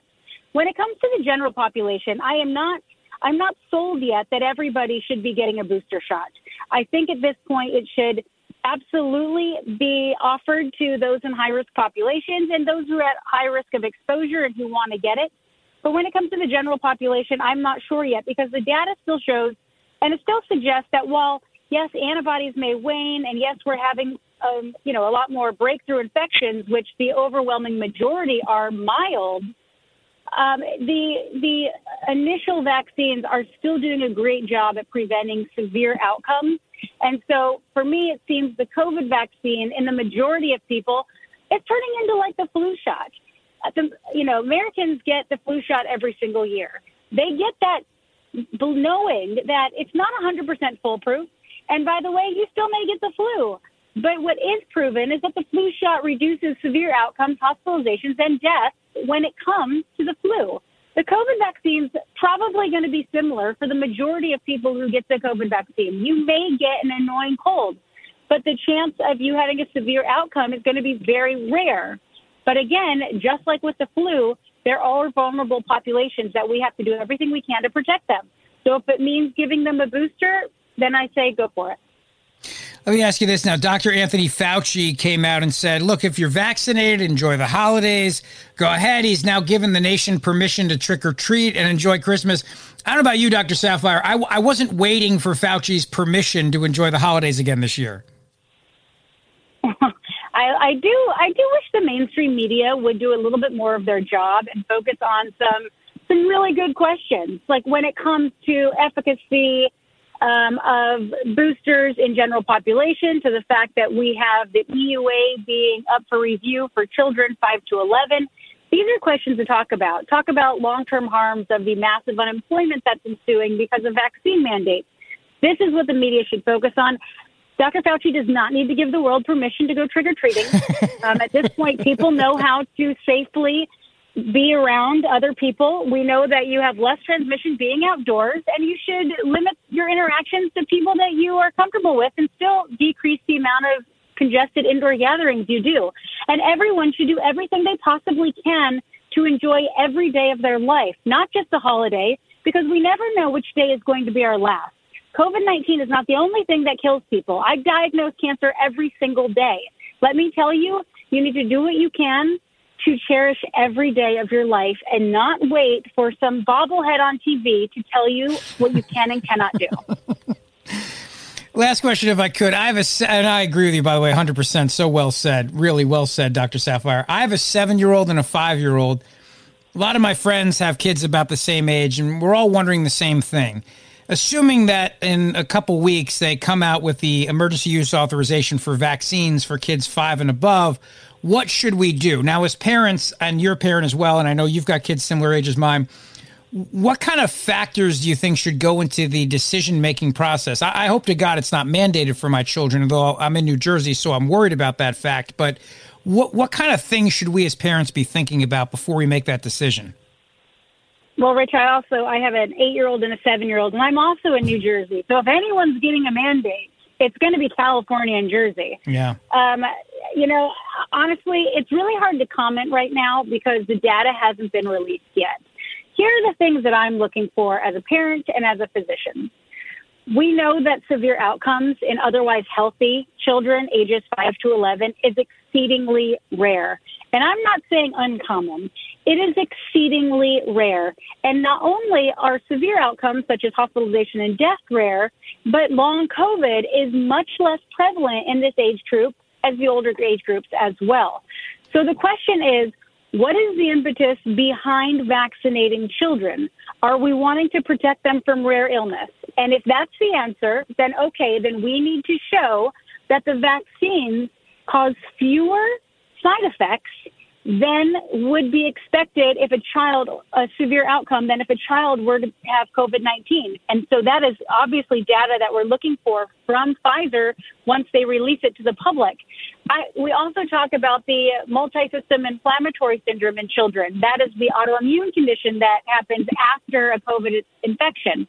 Well, that is an autoimmune response to the virus. We need to make sure that we are not causing an autoimmune response to the vaccine. We don't want to be causing the multisystem inflammatory syndrome in children following the vaccine either. So they needed to include enough patients to also capture any of those rare side effects if they were to see any of those autoimmune responses following vaccination. And then you go to, well, are you vaccinating the younger population to lessen overall spread and further protect the vulnerable? And if that's the case, okay, we know vaccinated individuals have a lesser chance of transmitting the virus, but the chance is not zero. So they need to reevaluate that data to see what is the true benefit of vaccinating this age group versus is there a risk to it? And really, that's only going to come from the Pfizer data. But I can tell you, the Pfizer data, the last I saw, they did not enroll enough children to see the very rare side effects. And that's something that would come after mass vaccination campaigns, similar to what we saw with the myocarditis in the adolescents and young adults. While they had a couple of cases in their clinical studies, it wasn't until after millions of people got vaccinated that you started to see these more rare side effects. And that is certainly not what should happen when it comes to young children and COVID, because of the low risk of severe outcome in them from this virus. Excellent. As always, incredible information. Dr. Nicole Saphier, get her book, Panic Attack, Playing Politics with Science in the Fight Against COVID-19. Whether it's my show in Philadelphia or when I'm here filling in for Guy Benson, it's always a pleasure to talk to you, Dr. Saphier. Thank you so much. Thanks so much for having me. And we will be right back. You're listening to a new generation of talk. Generation of talk. Guy Benson. So, Jason in the House, the Jason Chaffetz podcast. Dive deeper than the headlines and the party lines as I take on American life, politics, and entertainment. Subscribe now on foxnewspodcast.com or wherever you download podcasts. China tested a nuclear-capable hypersonic missile. Not only did it catch us by surprise, it's also, we welcome the competition. That's right. That's what Jen Psaki said today. We welcome the competition from China. Really? Really? The missile launched in August and circled the globe before speeding towards its target, which it missed by about 24 miles, according to 3 individuals briefed on the intelligence. Now, 2 of those individuals said the test showed just how far China has progressed on hypersonic weaponry. Further, now this is a major deal here. This is something that should be very, very eye-opening to all of us. If it wasn't enough, the whole COVID thing coming out of a lab and China covering it up and not giving access to people to actually do a proper investigation. Now they're talking about maybe that lab has even deadlier pathogens, because COVID has about like a 1% kill rate, but the ones they're talking about now, about 30%, also in the same labs. But how about this? A hypersonic missile that can go around the Earth. We probably should be discussing this in a little bit more detail. We have no idea how they did this. That's really what the intelligence community said. We don't know how they did this. We don't know how they pulled this off. How did they pull this off? A expert on Chinese nuclear weapons and a professor at MIT named Taylor Fravel said it would be destabilizing if China fully developed and deployed such a weapon. You think? Hypersonic glide vehicles. Now, these things fly at lower trajectories and they can maneuver in flight, which makes them hard to track and destroy. I'm also wondering now about all those reports we had of unidentified flying objects. I'm wondering if any of those were actually the hypersonic missiles. I don't know.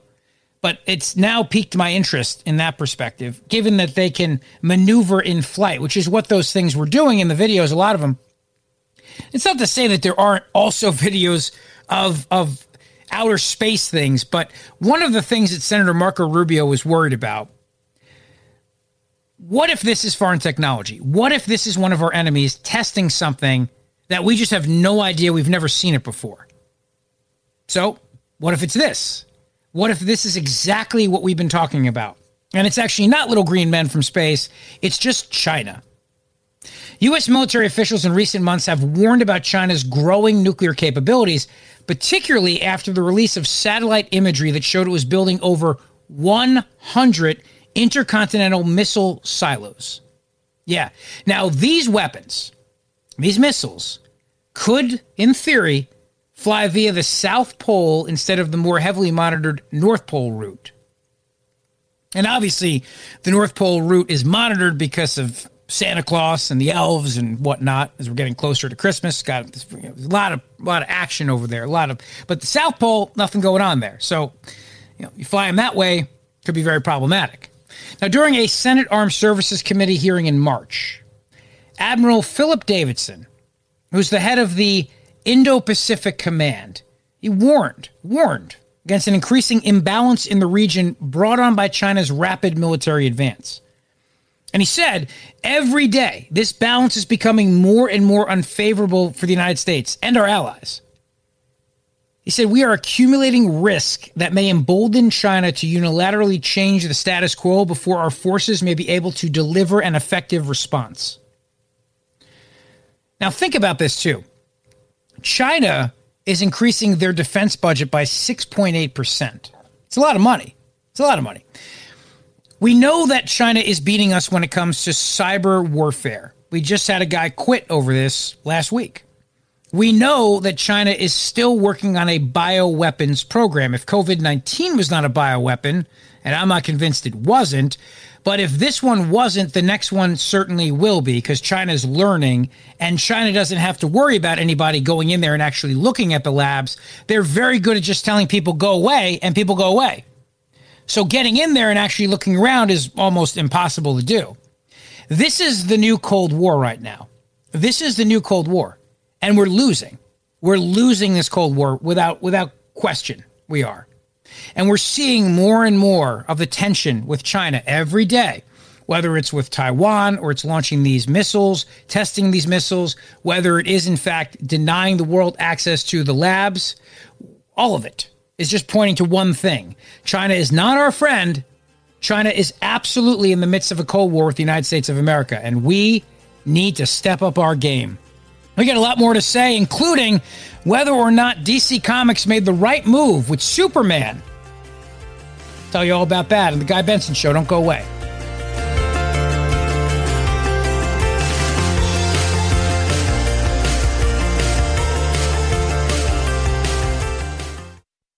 Talking about the issues you care about. Guy Benson.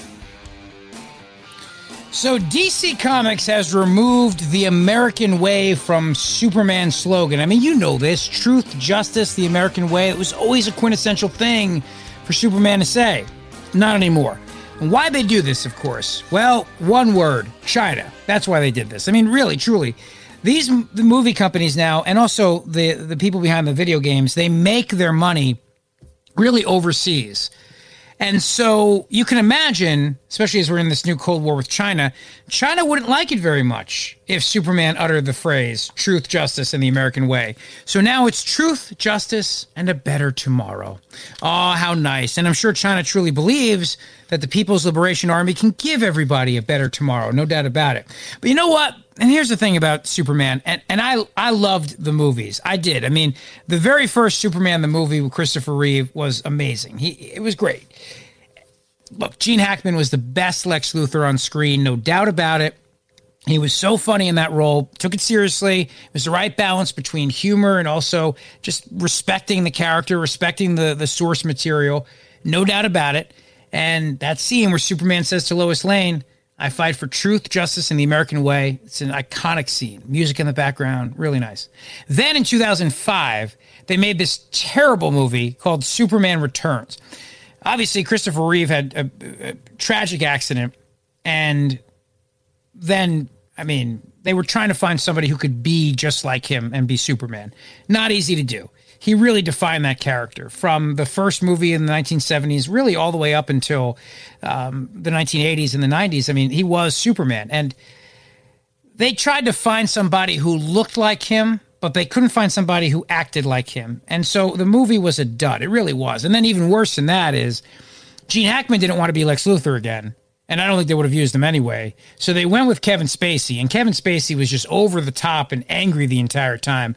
But that was the first time in the movie sphere, at least, that they dropped that phrase. They just didn't make a big deal out of it. So in the scene, 2006, Frank Langella's character, he's playing Perry White, the editor of the Daily Planet. And he's asking all these people around the room, you know, who's he dating? What's he been up to? And he's making different assignments. And one of the things he says is, does he still stand for truth, justice, all that stuff?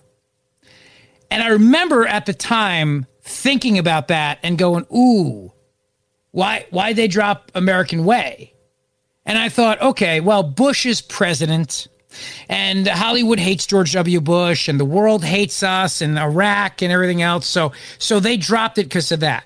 That was the conclusion I came to at the time, that Hollywood thought that you remember how it was back then. you had all these country music people, the Dixie Chicks and everybody else, singing these awful songs. Everybody hated us, the world. But I mean, this was a whole thing, right? So this movie comes out in 2006, and it's like the perfect timing for this. But it was also overshadowed by the fact that it was just not a good movie. So even though that line is in there, does he still stand for truth, justice, all that stuff? It's overshadowed by the fact that the movie is terrible. Really terrible. So nobody really thought about that. They were too busy talking about how the movie just stunk. Now, years later, they obviously took a different actor, different whole route with Henry Cavill playing Superman. And I don't think they even went down that road of truth, justice, and the American way, but I wasn't surprised that they wouldn't add it to the new DC Superman movies. I'm not surprised by that. But what's surprising about this is that they've openly taken the position to let everybody know that they're changing the slogan. So it's one thing to kind of subtly change it and see if anybody notices. But this is Warner Brothers, DC Comics. This is really them coming out and making sure that everybody's aware of the fact that they've changed this. Now, this comes right after they announced that Superman's son is bisexual, which is just a cheap publicity stunt in the year 2021. Who cares? It's so dumb. But they're trying anything they can to get attention. Clearly, get attention. But this whole thing about truth, justice, and the American way, it's very obvious that Hollywood and comic books have been invaded by very liberal thinkers and writers. I have a real good friend who has been like an advisor to me on superhero movies. So before I ever watch one, I will always ask him his opinion on everything. And he's a conservative. And he actually has written some brilliant stuff, brilliant comic books.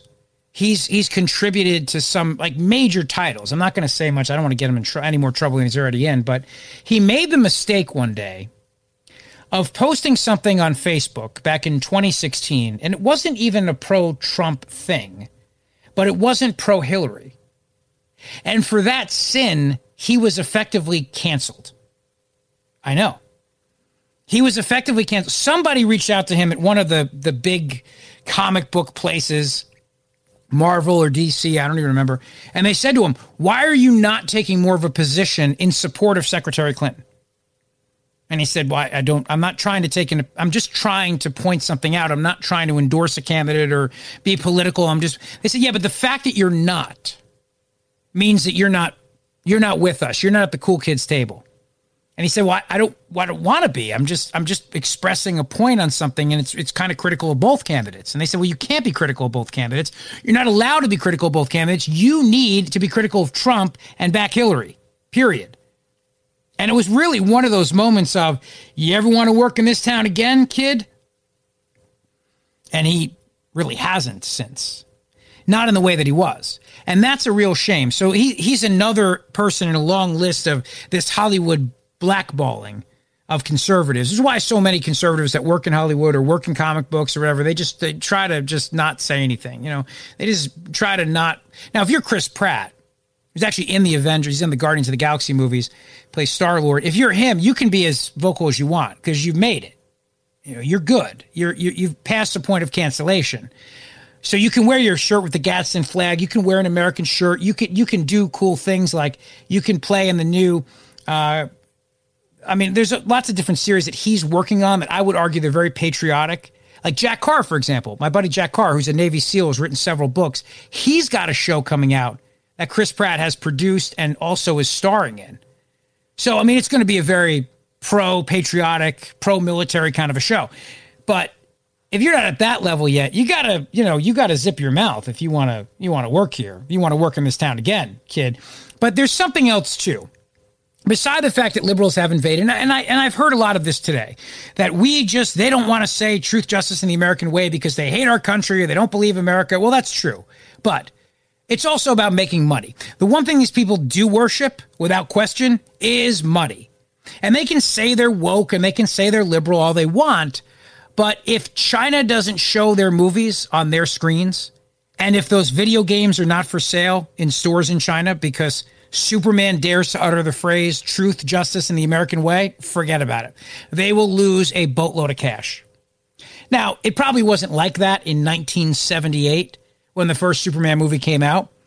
And also you had Marlon Brando. So, I mean, you knew it was guaranteed to be a hit. He played Jor-El, so it was great. I mean, everything Brando does is fantastic. So now we're in 2021. No Brando, no Christopher Reeve. Gene Hackman's not coming back as Lex Luthor, and now they've gotten rid of that slogan. So you could understand why, if you look through the cynicism of it, again, very easy to think, a bunch of libs in comic book land and Hollywood land, and they hate America. What's with them? But it's actually the fact that they just kneel before China and do everything that China wants. Think about this. They had that movie that came out recently. It's called Fast and Furious 9. I didn't see it. I didn't see the other 8 ones either, and I'm not going to waste my time. But John Cena, who's an actor, and I've played this before on my show in Philly, he went on this whole tangent in Mandarin Chinese apologizing to China for suggesting that Taiwan was its own country. Apologizing profusely in Chinese. It's hysterical to listen to. But you know the studio said to him, you better go, you got to apologize now, because otherwise China will ban this movie. And if that happens, we're not making any money. So not only do we have that problem, think about how many news organizations are owned by corporations that also either own movie companies or TV companies or have giant stakes in those companies. And they want to make sure that those things are shown on screen. Whether it's the big screen or small screen, a lot of this really is video games. And we're talking billions and billions of dollars in video game sales. So even if it's not a big movie, there's always going to be a video game component, even for a TV show. That's, a Netflix or something like that. If they can find a way to turn around and market it, they will. So right away, they'll pretend like, well, we've evolved. America's not the only country in the world, and American principles and blah, blah, blah, blah, blah. Come on. You don't want to get kicked out of China. You know it, and I know it, and everybody else knows it too. Stop pretending like this isn't about pure capitalist greed. You know it is. You just don't want to say it. Just be honest about it at least. At least if they were honest, I could respect them. If they came out and said, look, Superman is not going to fly in China, literally, so we got to rework the whole script here. And that's not the only thing, too. These movies now more and more are made to be easily translatable on the big screen for that purpose. How it plays in China on the screens, easy to translate so that it's easy to do the subtitles and the English subtitles or the English, when they talk over the characters, the ad-libbing, which is always terrible. So they do that too. It's also the reason why you see big, giant blockbusters in movie theaters nowadays. Because a lot of times people wonder that. They go, how come it's like every movie is either a giant action movie or a superhero movie on the big screen these days? Why do they keep going down that road? And then the more complex stuff winds up being on Netflix or winds up being on Amazon. And the answer is really to that point of these movies are made to be easily translatable, to be able to be shown in the Asian markets. And if they're going to have the dubbing or they're going to have the subtitles, either way, it'll be, not too hard to do, not too hard to pull that off. Now, surprisingly, there is on Netflix, a show that has come out that has kind of taken the world by storm. And it's a show that I started to watch a little bit, and I could see why people get hooked on it. It's called Squid Game. And I'm going to talk about that when we get back, because this movie, this show, what it costs to make versus what it's actually bringing in a return. And it's something, too, about Netflix, because I got to give them major credit. They stood up for Dave Chappelle. Dave Chappelle, they tried to cancel him, and yet Netflix fired back. And I'll tell you all about that when we get back here on The Guy Benson Show. Fresh conservative talk. Guy Benson Show. Some breaking news to share with you. Fox News is reporting that the State Department's Inspector General is launching a series of investigations into the botched withdrawal from Afghanistan by the Biden administration. Just broke a short time ago. It's going to focus on the State Department's Special Immigrant Visa Program. Now, if you remember, these are Afghans who were processed for refugee admission into the United States. And a lot of them are the people that fought side by side with us in the war, were translators. So they're also looking into the U.S. resettlement of refugees and visa recipients, as well as the emergency evacuation of the U.S. Embassy in Kabul. So this is a big deal. Now, it was first reported by Politico, confirmed by Fox News. Diana Shaw, the acting inspector general at the State Department, telling Congress that her office was launching several oversight projects related to the end of the U.S. military and diplomatic missions in Afghanistan. She said, quote, given the elevated interest in this work by Congress and the unique circumstances requiring coordination across the Inspector General community, I wanted to notify our committees of jurisdiction of the important work. Committees of jurisdiction. Yeah, so this is big. This is really big that this just came out. And you have now the Inspectors General from the Department of Defense and the Special Inspector General for Afghanistan Reconstruction. They're also going to launch probes into the withdrawal. Now, obviously, both sides of the aisle have been critical on Biden for how this has been handled. In fact, retired Lieutenant General Keith Kellogg, a Fox News contributor, former acting national security advisor to President Trump, he said at the time that Biden owns the Afghanistan withdrawal disaster. And he's not the only one saying this. Even Robert Gates, and Robert Gates is a guy, he's an Obama guy. Even he was out there saying that this was a disaster. He was on 60 Minutes talking to Anderson Cooper about this. And I think given the fact that this investigation just broke, the news of this just broke a few minutes ago, it's worth playing this audio for you. Let's start with cut number 20. But do you think he made a mistake in Afghanistan in the way he handled the withdrawal? Yes. Do you think he believes he made a mistake? I've worked for 8 presidents, Anderson. I've never encountered a single one of them whoever said, well, I really blew that one. Really? Is that really true? Never. They just don't do that. You know, deep in their heart, they may know it, but they will never say it. Do you think it would be better if they did? Yes. I think it would make them more credible. Well, you know, it's interesting because the disaster that was Afghanistan, that Biden said the buck stops with me, but at no point did he ever say they did anything wrong. He talked about this, and actually, Robert Gates said Biden's gotten a lot wrong. Cut 19. You wrote Joe Biden was a man of integrity. Still, I think he's been wrong on nearly every major foreign policy and national security issue over the past 4 decades. I think he's gotten a lot wrong. You're talking all through the years as vice president. He opposed every one of Ronald Reagan's military programs to contest the Soviet Union. He opposed the first Gulf War. That list goes on. Now, I will say that in the Obama administration, he and I obviously had significant differences over Afghanistan, but he and I did agree in our opposition to the intervention in Libya and, frankly, on issues relating to Russia and China. The issue of timing has always been one of the things that we've talked about, and also one of the things they're going to be looking at with the Inspector General's now investigation into this botched withdrawal. Robert Gates says they had a lot of time to plan this. It didn't have to be this way. Cut 21. It was really tough. For a few days there, I actually wasn't feeling very well. And I realized it was because of what was happening in Kabul, and I was just so low about the way it had ended, if you will. And I guess the other feeling that I had was that it probably did not need to have turned out that way. Well, President Biden said any withdrawal is messy.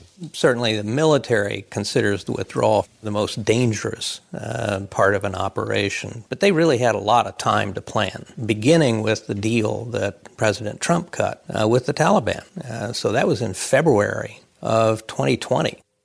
Yeah, and they did have a lot of time to plan. It didn't have to be this way. Now, it's important to know that the State Department is trying to spin this by saying, oh, no, this is something we asked for. We asked the IG to look into this. Anybody believe that? I don't believe that for a second. They're trying to say, no, listen, we just thought it'd be really helpful if we had the Inspector General take a look. Sure, right. This is a big deal, and hopefully the truth will come out. I'm still wondering how many Americans are there. We still can't get an accurate count of how many Americans are still on the ground in Afghanistan as we speak. We've heard about school children still being there. We've heard about people who work in the various support services who are still there. I'd like to know. They're not telling us. They're still not telling us. And all of a sudden now the story has gone from the front pages and nobody even brings it up anymore. Now, luckily it will. But the one thing I can tell you is this is not something they wanted to come out, because now it's going to put Afghanistan right back in the center of the spotlight where it belongs. Hey, listen, it's been great hanging out with you this afternoon, filling in for Guy Benson. You can catch me in the mornings on WPHT, 12:10 a.m. in Philadelphia. You can listen live on the Audacy app. And I'll be back with you later in the week. I'm excited for that. So thank you for hanging out. Thanks to all our great guests. It's me, Rich Zeoli, signing off for Guy Benson. Thank you for listening. To be continued. I guess I'll see you Wednesday. Always an honor. Thank you.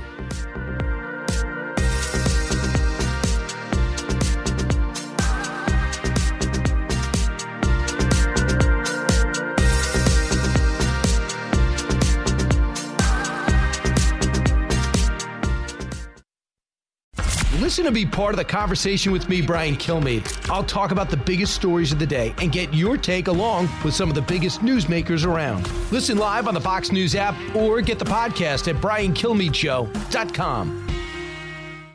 Pull up a chair and join me, Rachel Campos Duffy. And me, former U.S. Congressman Sean Duffy, as we share our perspective on the discussions happening at kitchen tables across America. Download From the Kitchen Table, The Duffys, at foxnewspodcasts.com or wherever you download podcasts.